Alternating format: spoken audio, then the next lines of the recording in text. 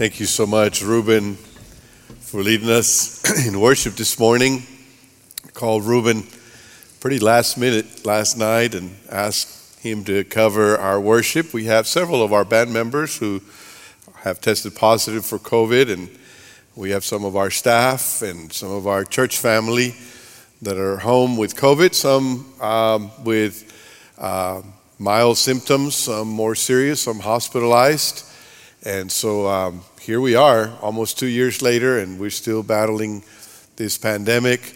And so we had a decision to make as pastoral team, and as a spread has been happening among our members and staff to either go completely virtual today or to do something kind of more moderate. And so we've canceled all our group in-person meetings, so there are no children or student or growth groups meeting today, or at least not officially. And so we are here, and we thank you for being here. Thank you for wearing a mask, for keeping social distance, and taking care of each other. We love you, and we care about you, and we especially care about those who are vulnerable, the elderly, those with underlying conditions, and children. We care a lot about them. My grandson moved to the Valley this week, and I don't want him to be welcomed by COVID. So we want to be very careful. And so would you take a moment with me to pray for those who are sick and for this whole situation?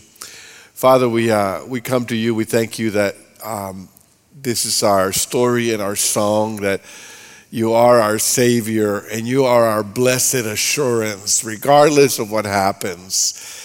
And today we come because some of our staff and our worship band and our members are sick with COVID.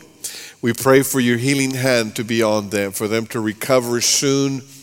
We pray that you protect those of us that are gathering here today, that you would send protection around us from this virus. We pray that you would protect the elderly in our community, the children, those with underlying conditions. That you comfort those who have had losses recently to COVID, that you would bring those in the hospital home, and God, that you would end this pandemic.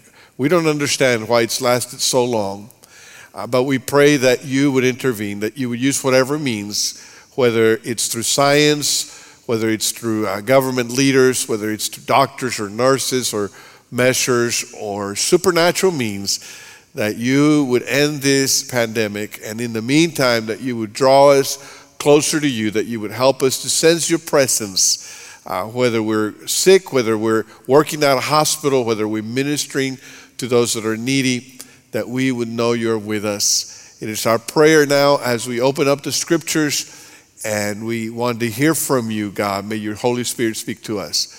We pray these things in Christ's name. Amen. Well, a few years ago, a new word was introduced into the English vocabulary, and it's the word exvangelical. It's kind of started as a hashtag on social media, particularly on Twitter. And it had to do with people who had either grown up in the evangelical church or maybe converted to the evangelical faith and then decided to leave. Initially, it had to do with politics. There was this political landscape that really was pitting people in church against each other for their political views. And some people felt like, man, you're more committed to a particular party or to a particular candidate than you are to each other, than you are to the gospel. If that's what evangelicals are, I'm leaving. And so they began to start this movement. And then it involved other social issues such as race, or gender issues, or perhaps ministry issues about women in ministry. Those kind of controversies came to the forefront, and people began to exit the evangelical church. It didn't help that during these couple of years we've had some scandals. We've had some celebrity pastors and teachers who have committed horrible sins, who have fallen into immorality, who have abused their power, and it has broken the hearts of many who looked up to them, who admired them, and it has caused many to continue to leave the church.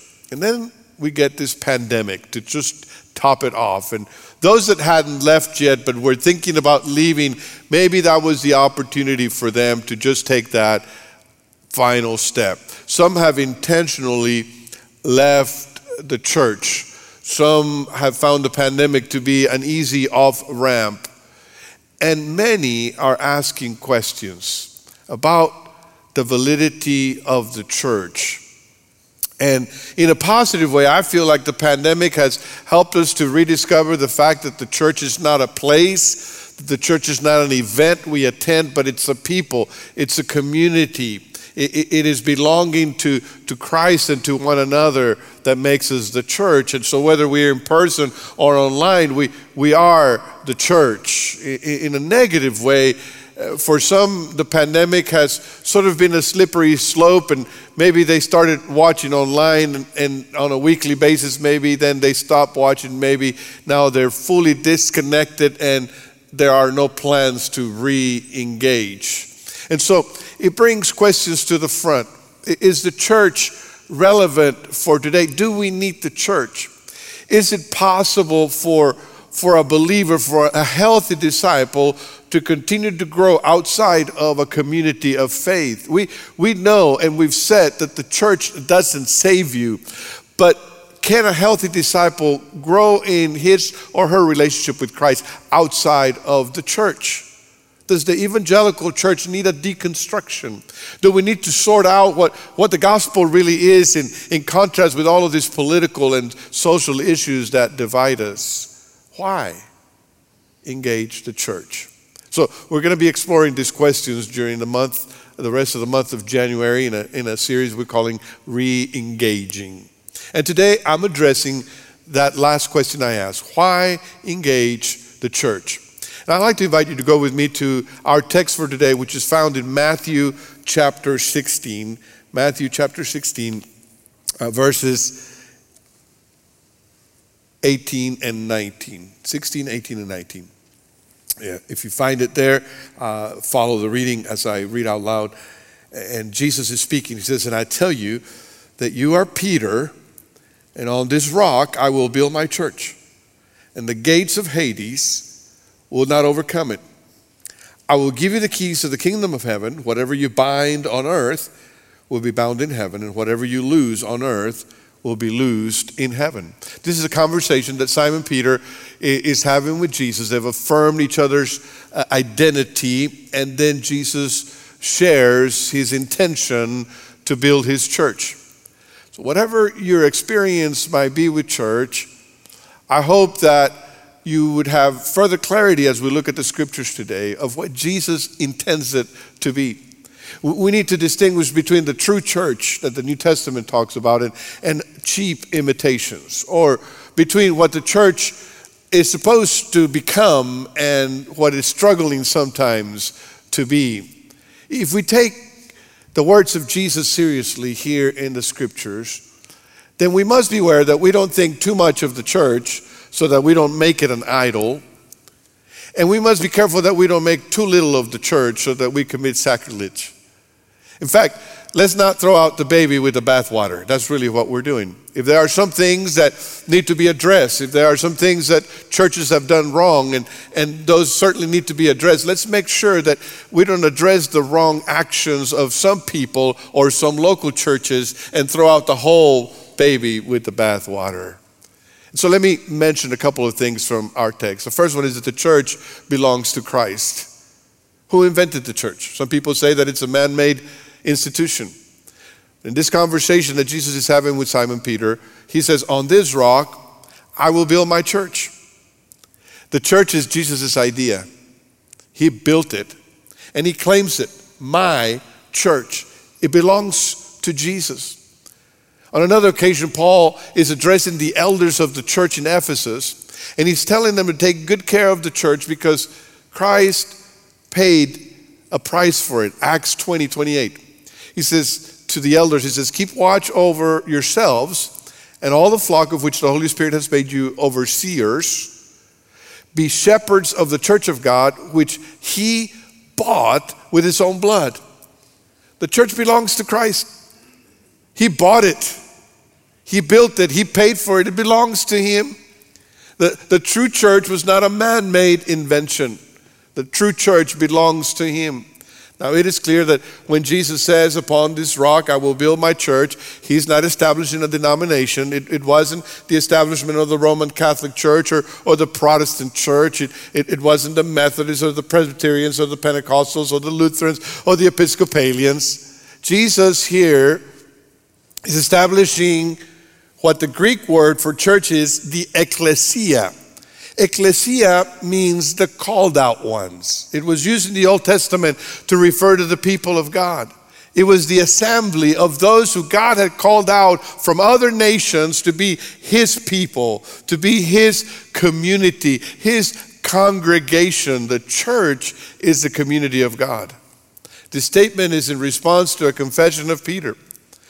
Jesus has asked his disciples, who do people think that I am? And they said, well, some people think you're John the Baptist, and others think you're Elijah, and others think that you're a prophet. And Jesus says, well, who do you think I am? Because at the end of the day, it doesn't really matter what others think. What really matters is what you think. Who do you say that I am? And Simon responds in verse 16. Simon Peter answered, you are the Messiah, the Son of the living God. He identifies Jesus as the Messiah, God's anointed one, God's promised one. And the Messiah was expected to have a messianic community. When the Messiah would come, those that believed in him, those that followed him would become his community. The ecclesia of Christ consists of all those who have been redeemed by God.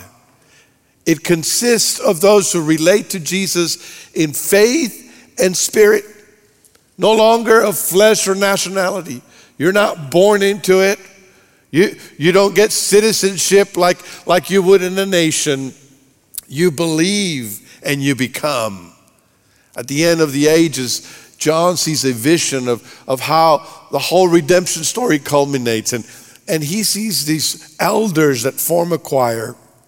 And look what he says in Revelation 5, 9, and 10. He says, and they sang a new song saying, you are worthy to take the scroll and to open its seals, because you were slain, and with your blood you purchased for God persons from every tribe and language and people and nation. You have made them to be a kingdom and priests to serve our God, and they will reign on the earth. This is the ecclesia of God. It is those that God has bought from every nation and from every tribe. He's redeemed from every age that he has saved them. It is a spiritual and a universal mystery, the church. It has also a local and visible expression. It is spiritual. It is invisible. It is larger than we imagine. It is all the redeemed of all the ages, of all the nations. But we can also see each other when we gather. We are a visible local expression of the ecclesia. And we are mindful that not every church that calls itself a church is a church. Not every religious institution is a true church of the Lord. But in every local body, in every denomination, in every home or place where there's a gathering of people who have been redeemed by the blood of Jesus Christ, there is an expression of the ecclesia that Jesus was talking about. So, when we disagree with a particular church or denomination, let's make sure we don't dismiss the entire ecclesia. Because it belongs to Christ. When we're disappointed with what a leader has done, or the way that a church has gone by the wayside and they've lost their way, a local church, let's make sure that we don't dismiss the entire ecclesia. The church that Jesus established was conceived by him, built by him, bought by him. He loves his church, and it belongs to him. Secondly, we see here that the church is built on disciples. Some people might say, well, if the church belongs to Jesus, is it a divine thing or is it a human thing? Is it supposed to be perfect? Reminds me of the couple that came to the pastor and said, Pastor, we're leaving this church. And they gave him a list of the things that they were unhappy about. And he said, okay, well, where are you going to go? Where are you going to join? And they said, well, we're going to take our time until we find the perfect church. And the pastor said, okay, well, when you join, it won't be anymore. That's the truth, right? The church can't be perfect because we're a part of it, and we're not perfect. This Matthew 16:18 has been controversial. It's been the source of debate among Roman Catholics and Protestants for a long time. Roman Catholics have used this verse to say that when Jesus says, you are Peter, and upon this rock I will build my church, that he's indeed establishing Peter as the first bishop of Rome, the first pope, if you would, and that only those who succeed Peter in that are the true bishops and therefore the true church. And in reaction, Protestants have said, no, that's not what it means. Peter in Greek is Petros, which might mean a small rock. And when he says on this rock, it's Petra in Greek, which is a larger rock. So Jesus is saying, you are Peter, you're a chip of the rock. And upon this rock, and Jesus pointing to himself, I will build my church. That's been the traditional Protestant interpretation. Well, if we are honest, there is really not enough evidence for either the traditional Roman Catholic or traditional Protestant interpretation here. Perhaps both sides, in the midst of trying to proof text or overreact to a proof texting, have missed the point. You see, as we have mentioned earlier here, the statement of Jesus is in response to a statement by Simon Peter. He says, you are the Messiah, the Son of the living God. And then Jesus says this in verse 17. Jesus replied, blessed are you, Simon, son of Jonah, for this was not revealed to you by flesh and blood, but by my Father in heaven. Peter declares the divinity of Jesus. You are the Messiah, the Son of the living God. And then Jesus declares the humanity of Peter. You are Simon, the son of Jonah. And there was nobody more human than Simon. When Jesus says to him, you are Peter, and on this rock I will build my church, he's declaring his plan for Peter. Peter did not start out being a rock. He was impulsive. He was not reliable. He would change his mind. In this very chapter, if you read, there's an occasion in which Peter says something to Jesus, and Jesus tells him, just like he told him, blessed are you, there's another occasion where Jesus says, get thee behind me, Satan. Peter was not a rock when he started. Maybe there's a little bit of irony there. You are rocky. You're rocky. You're Peter. I'm not choosing you because of who you are right now. You are going to deny me 3 times. At the moment where I need you the most, you will disown me.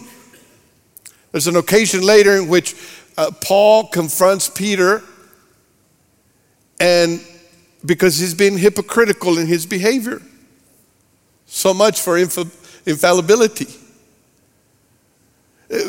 Jesus doesn't choose Peter because he's a rock. He chooses him because he's going to make him into a solid rock.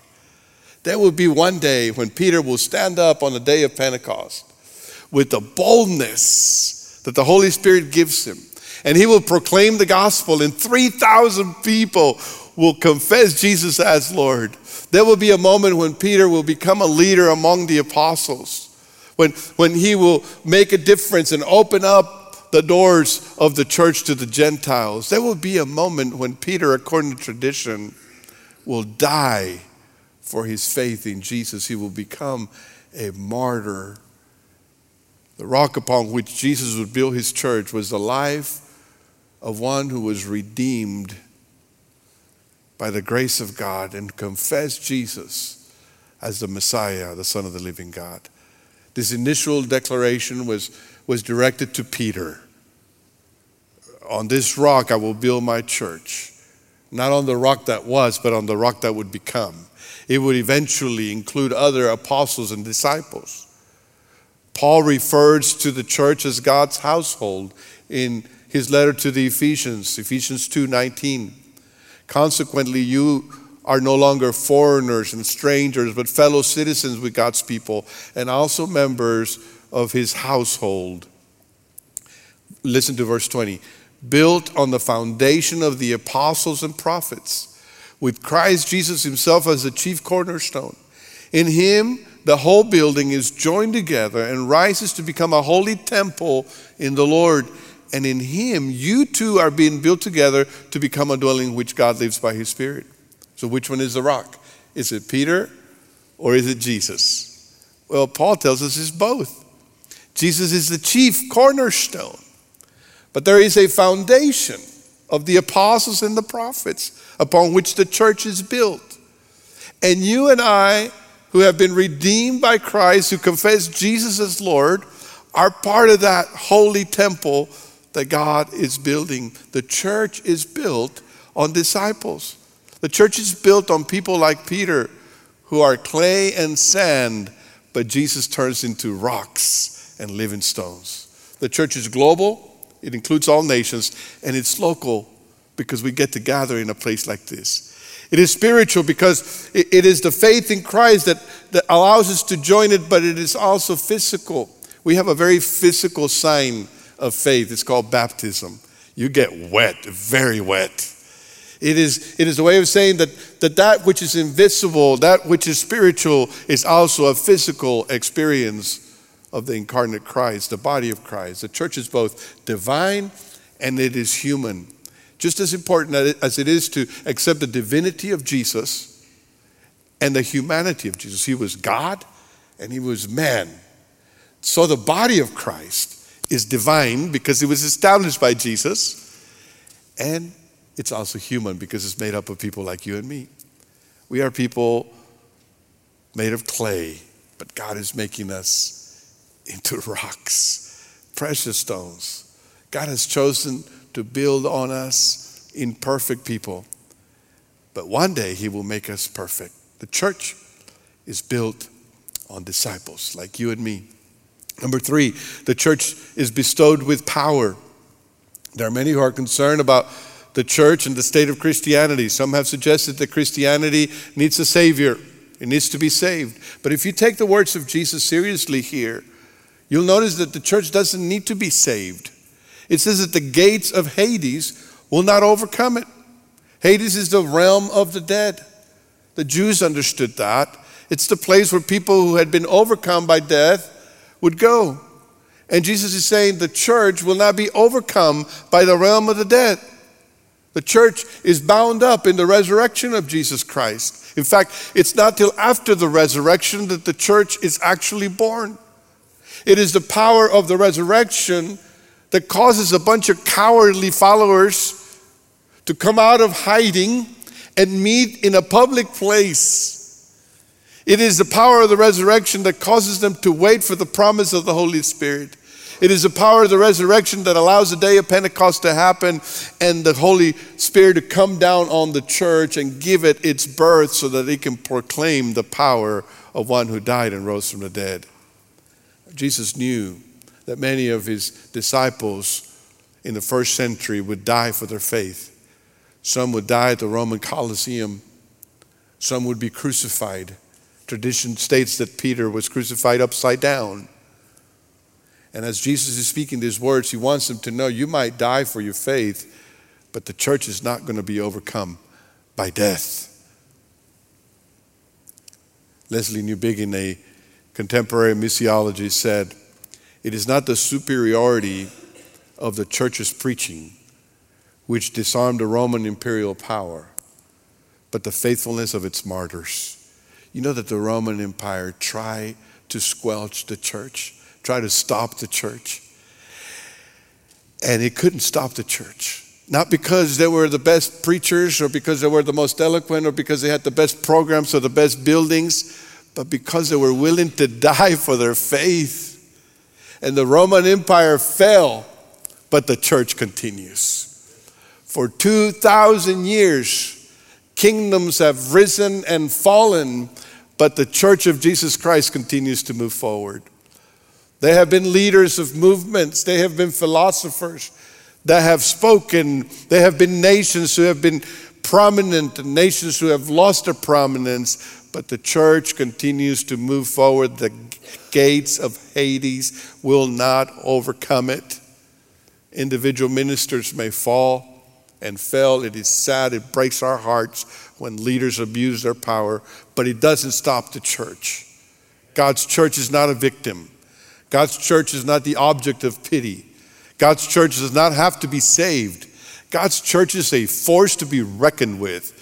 It advances against the powers of darkness. It advances the kingdom of the resurrected Christ. The church is bestowed with power. We can be confident in that.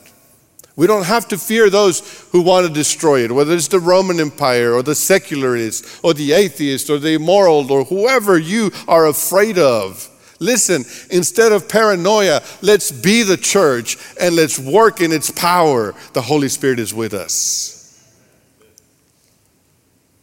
By the same token, when church leaders abuse their power, and they hurt others, we should not be afraid to deal with it.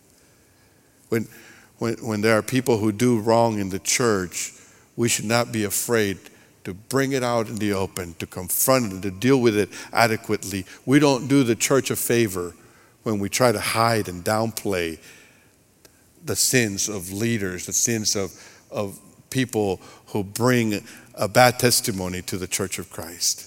The church is not fragile. It's not going to melt if you confront the truth. It is the instrument of God to advance the kingdom. Don't be afraid. Be awed by the power of God. I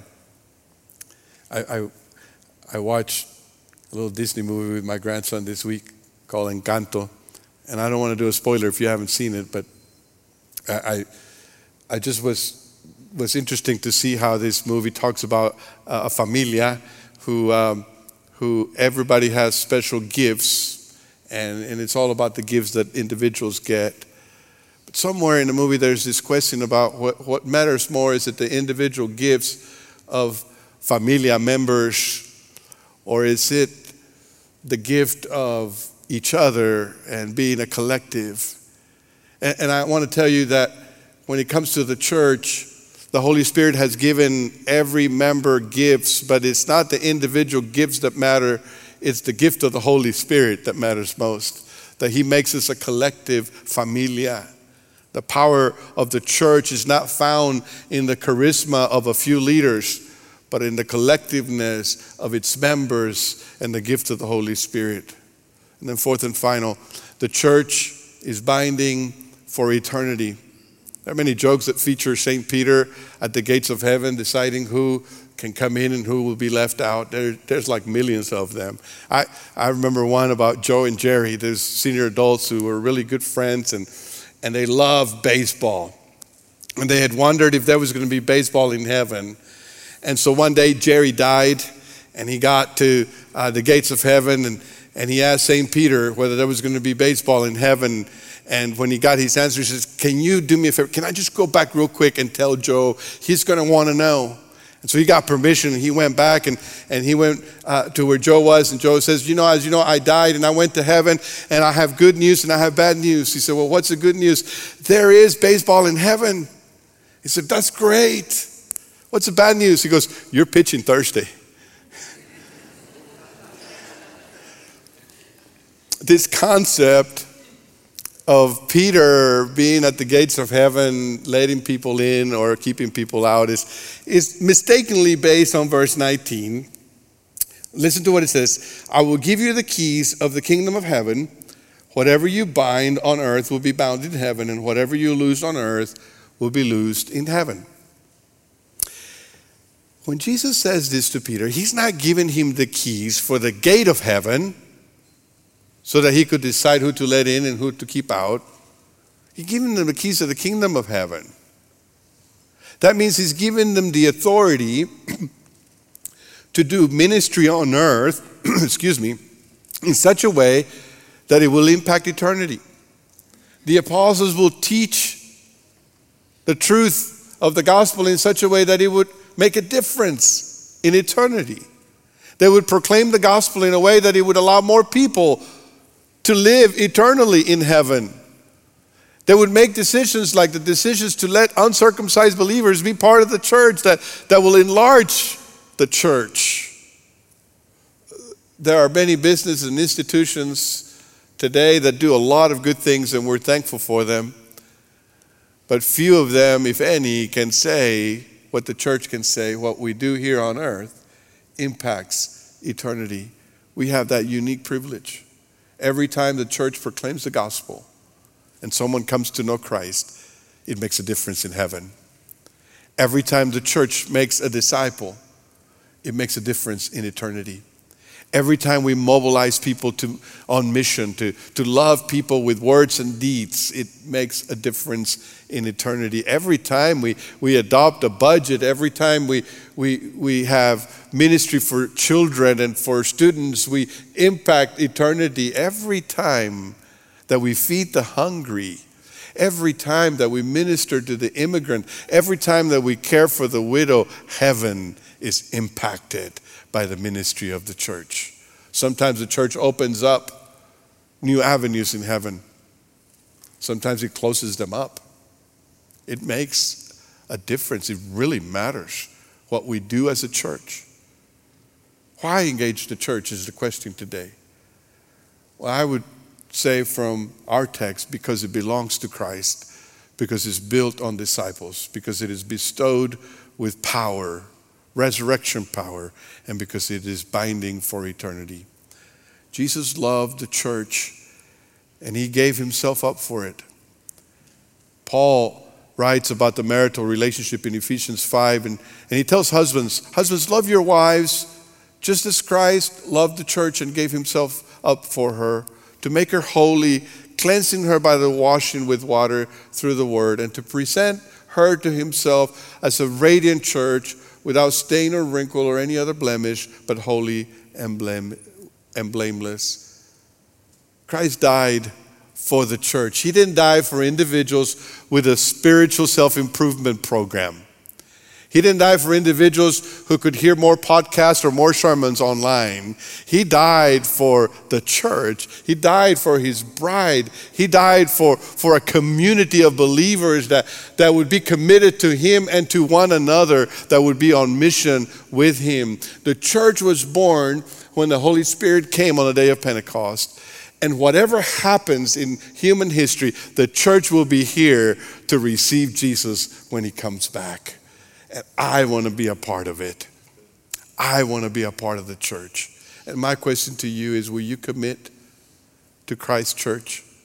Will you be a part of this instrument of God for redemption?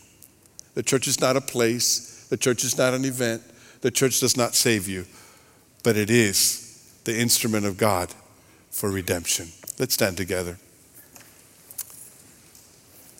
As you bow your head and you think about what God's word has said to you today, I want to invite you to reflect and to respond.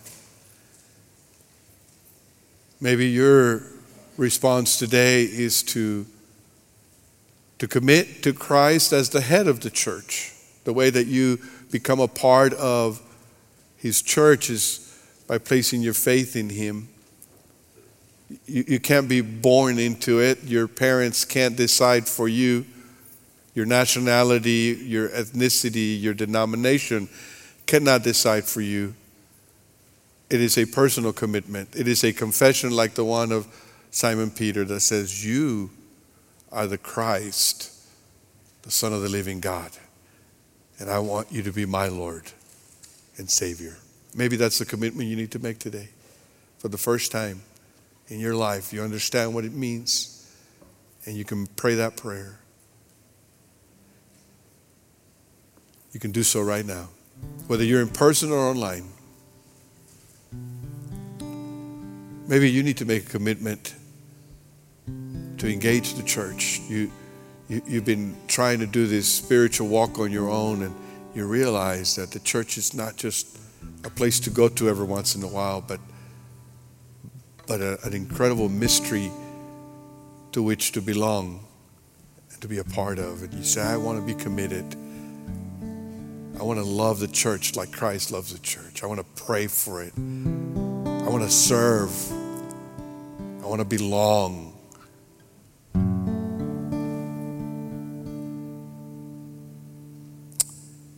Father, thank you for your word. Thank you for Jesus.